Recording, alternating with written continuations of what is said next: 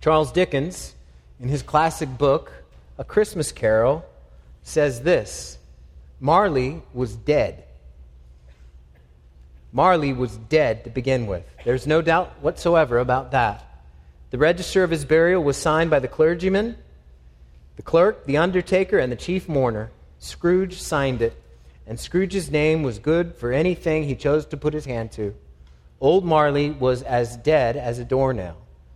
What we need to remember, and what Mark wants us to understand as we begin reading in verse 40, is that Jesus, to borrow a phrase from Dickens, is as dead as a doornail. Make no mistake, Mark really, really wants us to understand that Jesus is dead. When I read, you're going to see all the references to death and dead and corpse. We need to understand that death swallowed the man from Nazareth.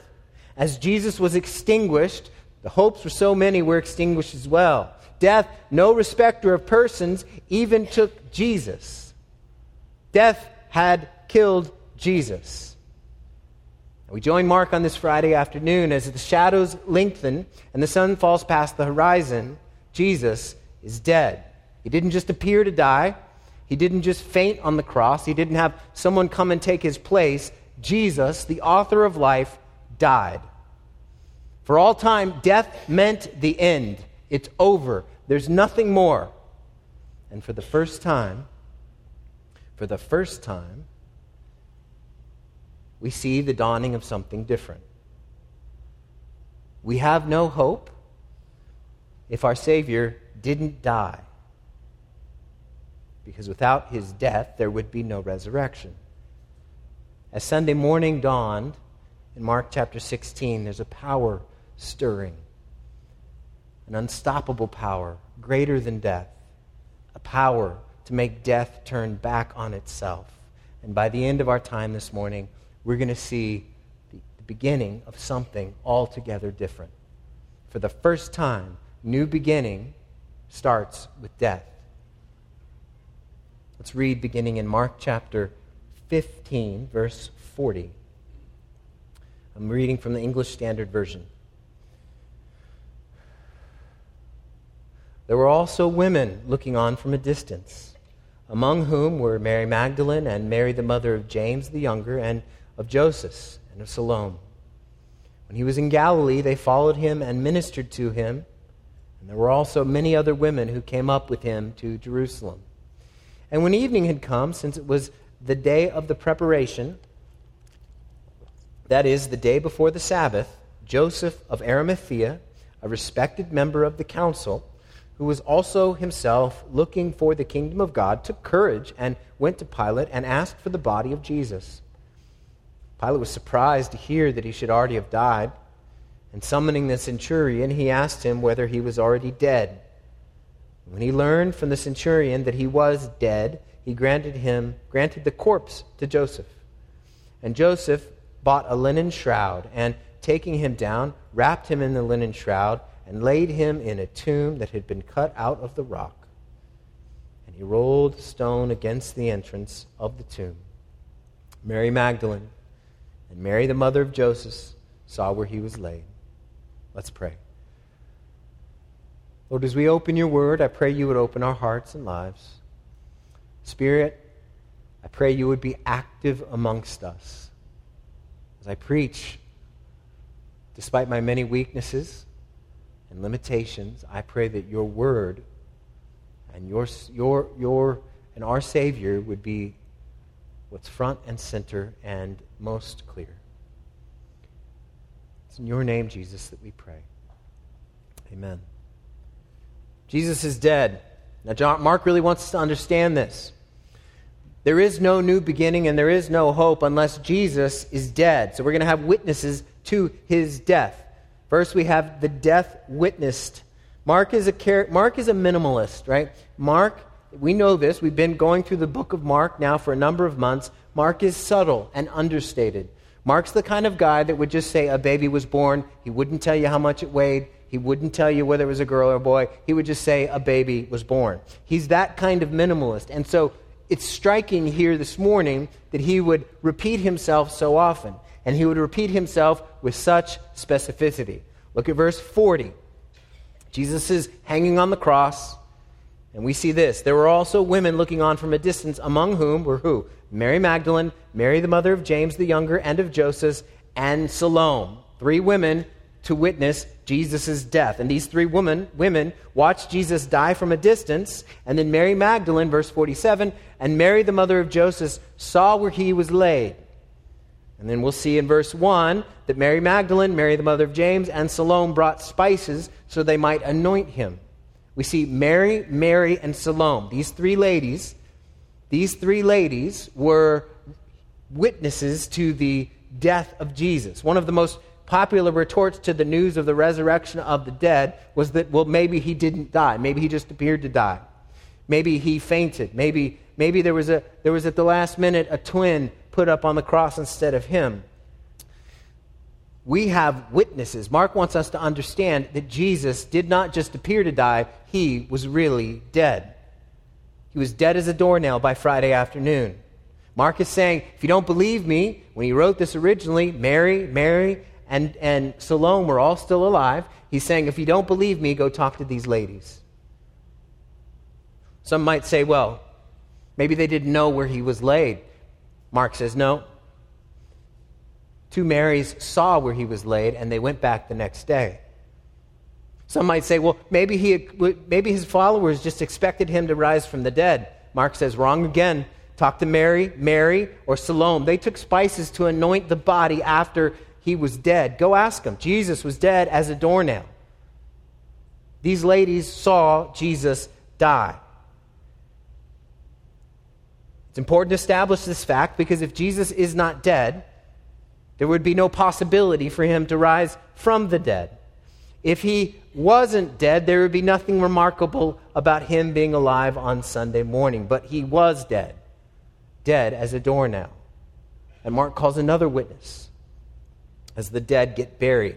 Again, new beginnings are established for the very first time with death. Verse 43, we read this: Joseph of Arimathea, a respected member of the council who was himself looking for the kingdom of God, took courage and went to Pilate and asked for the body of Jesus. Again, Mark reports Jesus is dead. And he gives the specifics. He says, there's a man. He doesn't say a certain man. He doesn't say some guy. He names this guy and the place where he lives. Joseph of Arimathea. He's the one who went to Pilate to ask for the body of Jesus. And we know that Joseph had a lot of money because the tomb that he is going to lay Jesus in is cut out of a rock, and that was very expensive. And he had a stone that would roll in front of that rock. Now, don't think like big round stone. Think like a disc that is kind of like a wheel, weighing over 2 tons. That goes in front of the tomb, and only the uber rich could afford that. Now notice, Joseph comes and asks for the body, and Pilate doesn't say, okay, yeah, go for it. No, verse 44. Pontius Pilate, what's his response? He was surprised to hear that he should have already died. Because normally when people were hung on crosses, it took them 2 days and sometimes 3 to die. Jesus was dead after 6 hours. And so Pilate, he does not take the word of Joseph as good enough. What he does is he calls a witness. Now he calls an expert witness. He calls a witness whose trade is death. A merchant of death, you might call it. He calls the centurion who was responsible for the crucifixion of Jesus. Pilate says, Mark tells us, and summoning the centurion, he asked him whether he, being Jesus, was already dead. And when he learned from the centurion that he was dead, he granted the corpse to Joseph. Jesus was dead. Now, if the centurion says Jesus was dead, the centurion knows. The Romans were experts in the trade of death. His job, the centurion's job, was day after day to oversee crucifixions of criminals. So if there was anyone who knew his job, it would be that individual. Just like when you start a new job, everything at the beginning seems new and strange and a little bit odd, but as you get going and as you get into a routine, you recognize that, I can do this almost like second nature. Now, death was this centurion's job. This centurion is not easily tricked. It's not as if this centurion would have had times where, I thought he was dead, but it turns out he wasn't. Pilate doesn't say, now are you sure that he's dead? Pilate doesn't verify that. He doesn't say, I want to see the body. He has an authority on death standing in front of him, this centurion. Pilate knew this man, and he knew this man knew his trade. And so if the centurion says Jesus was dead, he was as dead as a doornail. And it had to be that way. It had to be that way. There is no hope. There is no new beginning unless Jesus met his end like this. Christian teaching is centered not on the teaching of Christ, but on the life, death, and resurrection of Jesus. If Jesus were not dead that Friday afternoon, we would have no reason to follow him. We would have no reason to pay attention to him. He would just be one of a long line of holy people who met an untimely death by jealous authorities. But that's not our story. That's not our story. Our story is of a new beginning. For the very first time, we read, beginning in Mark chapter 16, that death led to new beginnings and not finality. Look at Mark 16. I'll read down to verse 8. When the Sabbath was past, Mary Magdalene, Mary the mother of James, and Salome brought spices so they might go and anoint him.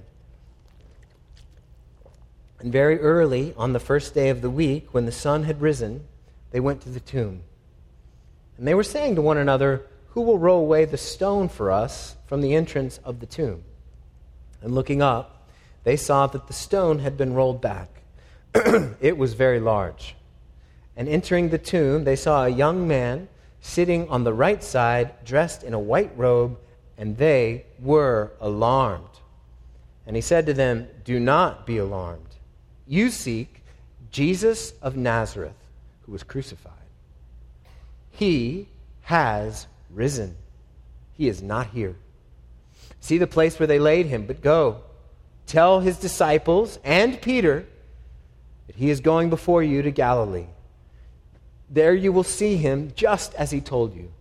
And they went out and fled from the tomb, for trembling and astonishment had seized them, and they said nothing to anyone, for they were afraid. Now that is where the book of Mark ends. Now most of you, probably all of you, have verses 9 through 20 now listed after that. Why is that? The oldest and best copies of the Bible do not include verses 9 through 20. And so why is this in our Bibles? Well, this is a little lesson that we'll have, and then we'll get back to Mark. In 1611, when the King James was translated, they didn't have as good a copies as we do now. And in the 400 years since the KJV, we've found older and more reliable manuscripts that show that verses 9 through 20 ought not to be included. If you look close, you'll notice that 9 through 20, and you can do this on your own time, is an entirely different writing style than Mark has. And 100% of biblical scholars agree that 9 through 20 should not be there. It's not authentic. So what happened? Well, some well-meaning scribe looked at the end of Mark, and you read this, think about this as the end. And they went out and fled from the tomb, for trembling and astonishment had seized them. They said nothing to anyone, for they were afraid. Ta-da! That doesn't sound very exciting, but this is classic Mark. This is how Mark would end it. Mark starts the gospel. Remember how Mark starts the gospel? He's abrupt. He's not like Matthew, who has a genealogy. He's not like Luke, who has this fancy prologue. He's not like John, who has a fancy prologue, or Luke, who has this intricate purpose statement. We have this from Mark, the beginning of the gospel of Jesus Christ, the Son of God. So it makes sense that Mark would end in verse 8 and go, mic drop, I'm out. You need to recognize Jesus is who he said he is. And that's what happens here. The ladies, they go to the tomb. These same ladies, Mary, and Salome, they go to the tomb expecting to find a dead Jesus. That's why they brought the spices. They bring spices. Now, they would have brought spices that weighed up to 100 pounds, 80 to 100 pounds. So this was definitely a 3-person job. They go to the tomb, and on the way, it dawns on them, hey, there's a 2-ton rock in front of the tomb. How are we going to move that? I'm not sure. That is not part of their plan. It shows how disoriented they are. They're not thinking clearly. They're wondering about how they're going to do something as basic as that. They didn't think about how they could anoint his body if his body was encased and entombed behind a 2-ton rock. But those things and those considerations flitted away once they walked up. Look at verse 4. And looking up, they saw that the stone had been rolled back. It was very large. And so, for me, I'd just stand in the back. I'd stand outside the tomb and say, wow, I wonder what happened. These ladies are the brave ones. They're the one watching Jesus dying. They're the ones following him to his tomb. And so verse 5, and entering the tomb, they saw a young man sitting on the right side, dressed in a white robe, and they were alarmed. You think? They're expecting to see a dead person, and they see somebody dressed like he's going to a wedding, and probably really shiny. And they're scared. Don't you think? That would be the shock of their lives. And then the angel, he says, do not be alarmed. Makes me laugh every time. Angels don't recognize how they are alarming to us. And here he says, don't be alarmed. Easy for you to say.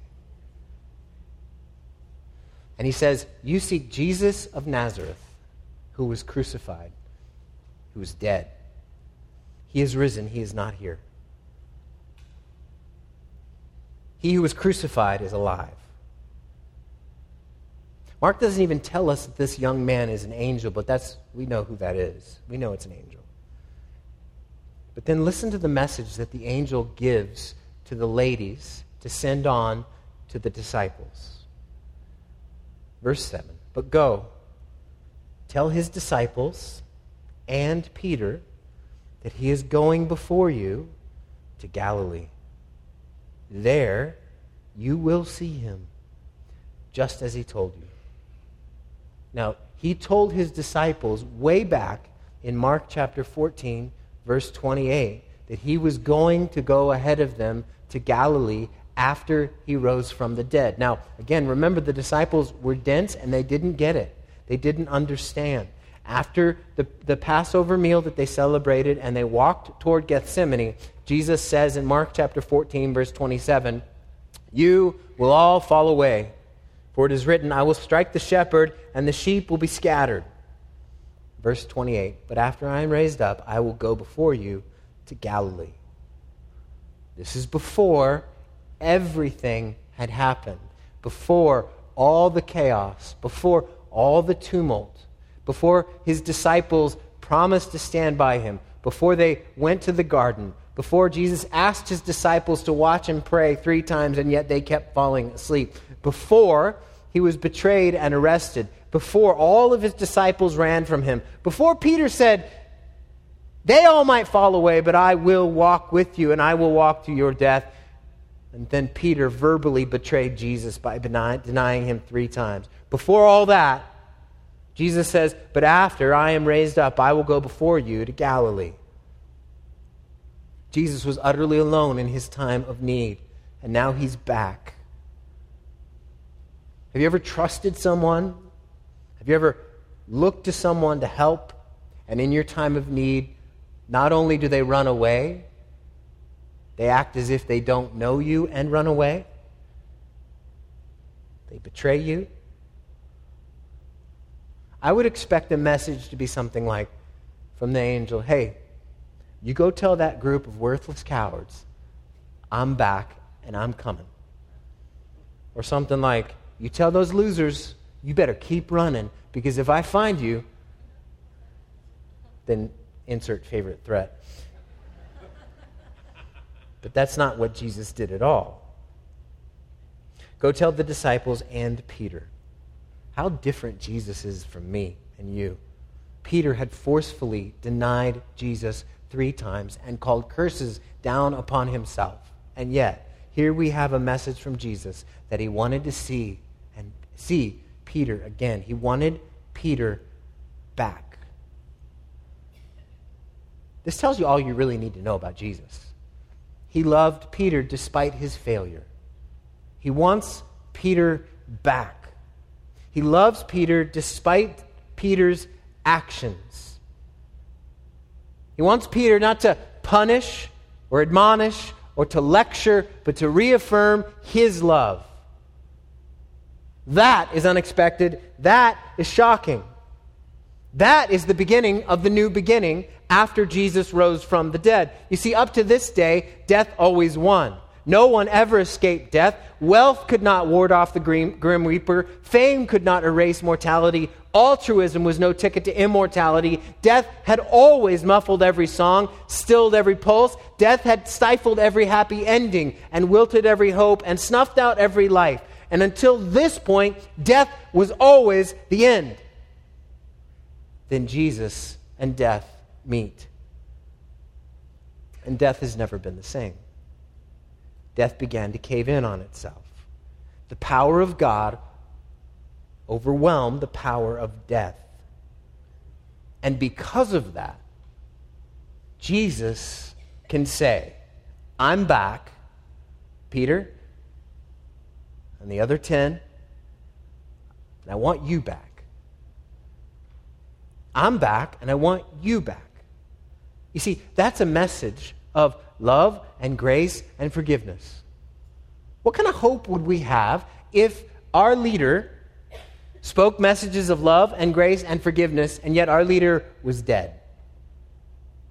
I mean, we could look back and maybe have some advice to apply or look at some examples that we can maybe enrich our lives by, but there would be nothing for us to count on, nothing for us to build our lives upon. But because Jesus died and rose again, we have a strong message of new beginnings. These new beginnings now are things that we can trust. We have coming forth from Jesus Christ and his empty tomb the good news that he loves us, that he shows grace to us, and that he forgives our every sin. He promised that he would see them again in Galilee before they ran away. Same is true for us. You read the scriptures, if you're a Christian, he promises that one day we will be with him. We will be where he is with his Father. He promises that despite our many failures. What love. What love. Look at this. This is the beginning of an eternal, unbounded love for the followers of Jesus. Jesus loved Peter and the rest despite their actions, even life-defining failure. What can we see? We can see that your failure does not disqualify you from his love. There is no one who loves like Jesus. Not one. Our Savior's unwavering disposition toward his people, toward you if you're a Christian, is love no matter our failures, even through our failures, even knowing that we will fail. That's part of our new beginning. He loved greatly and he loves greatly. If he was still dead, what good would his love be? But he's not. And we can be confident of better things. He is alive. And if he can want Peter back after what he did, he's never going to send you away. Think of that. Maybe some of you here, like Peter, look back with regret over a season of your life, a time in your life where you just blew it. And you think there's no way he can accept me or want me back. False. Whatever you did, as significant as it was, I guarantee it wasn't standing in the courtyard of the high priest telling a little slave girl that, no, you don't know this Jesus. No, you don't know him. And then a third time, no, and bring curses down upon yourself. And if Jesus can see Peter and say, I love him despite his actions, that's a love I can get behind. That's a love that stands for a new beginning. That's a love, if you're a Christian, that he loves you with. And because he lives, his love is forever. The end of death means love forever. The end of death also means grace. What is grace? That means God, because of Christ's sacrifice, does not treat us as our sins deserve. He gives us favor because the Son died and took our place and rose again. Jesus took our disgrace upon himself so we could receive grace from him. See, religion, a lot of traditions, you might have grown up in a religious tradition that says you need to be good enough, obey well enough, and therefore God will be pleased. That's not true. That's not true. None of us can obey well enough. What is true? What is true is Jesus Christ died to take the place of sinners like me.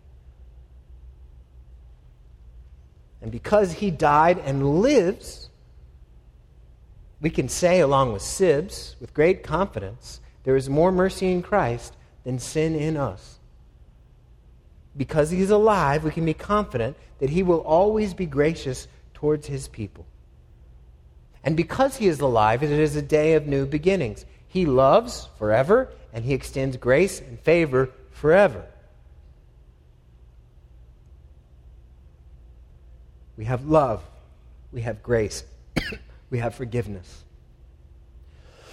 You see, God did not merely choose to look the other way from our past and future and present sins. He doesn't just sweep them under the rug and move on. No, Jesus died. Mark wanted us to make sure we understood he died. The Lord counted out our many sins and put them one by one on his head. And Jesus paid the price for them all.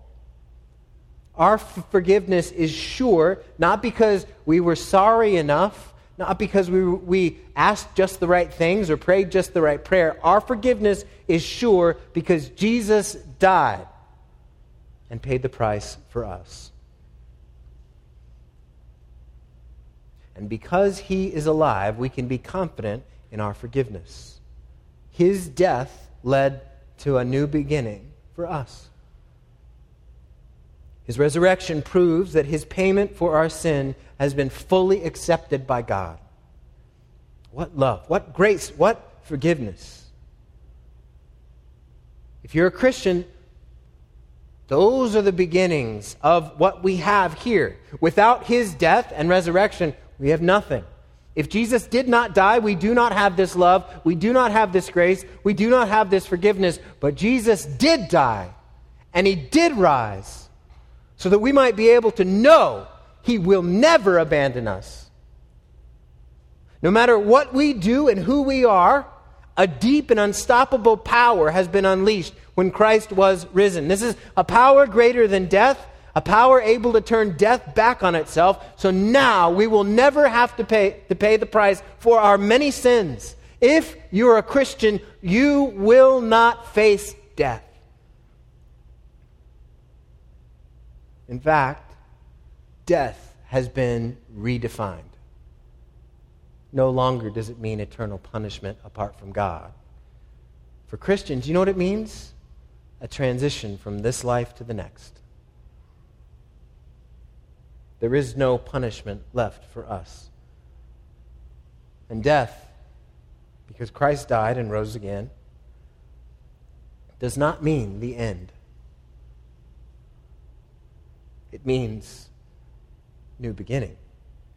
It means we go from living in this life, in the Shadowlands, to being with Jesus and seeing Jesus and being like Jesus. Death is no longer a threat to us. That's why we Christians at funerals have hope. Yesterday, a longtime member of our church, Tony Amadeo, decades-long member, was laid to rest. And it was sad because we're not going to see Tony. But what's not sad is that we have confidence in where he is. We have confidence that death has been redefined for him. Because Jesus died and rose again, and he's offered new beginnings. Now Tony, though his body ceased to function, though he died physically, he is alive with Jesus. Amen. That's right, amen. And we will too. We will too. This kind of hope, this kind of sturdy foundation to build your life on, that's something that you can't find anywhere else. This is Jesus. Jesus, as we go through Mark, we have now the hope of a new beginning. The definition of death has changed. I hope throughout this book you see Jesus is worth following. There is no one like this Jesus. Someone who would willingly go to the cross, even though the night he's arrested, he says, "Is there any way for me to do this another way? But not my will, but your will be done." There's no one like Jesus who willingly took upon himself the curse of sin so that we might have the blessing of God. Individually and corporately. This means that your every wrong, he decided, I will take that away from him. I will take that away from her, and I will put it on me. There is no one like this Jesus. Jesus is worth following. He knows you, and he loves you. You know, sometimes we can be afraid that if we were really known, we wouldn't be really loved. That's not the way it is with Jesus. He knows us at our worst and loves nonetheless. If you're here and you're not a believer, you don't follow Jesus, talk to someone who you know is a Christian who does. Ask them, why is Jesus worth following? As we close, we'll have people here who can pray for you and talk to you, tell you about Jesus, introduce you to some Christians. As believers, we see Jesus dying in our place, loving us though we turned our back on him. And we say, you're worth it. You're worth it, Jesus. You're worth it. Jesus himself promised that the love of some will grow cold. Even leaders fall away. We've seen that in recent days. But follow Jesus. He's worth following. He's worth it. Life is difficult, but Jesus is worth following.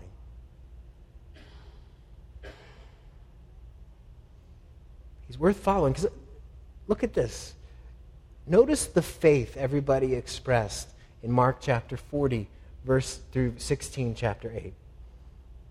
What kind of faith did the women have? None. Their faith was that he was dead.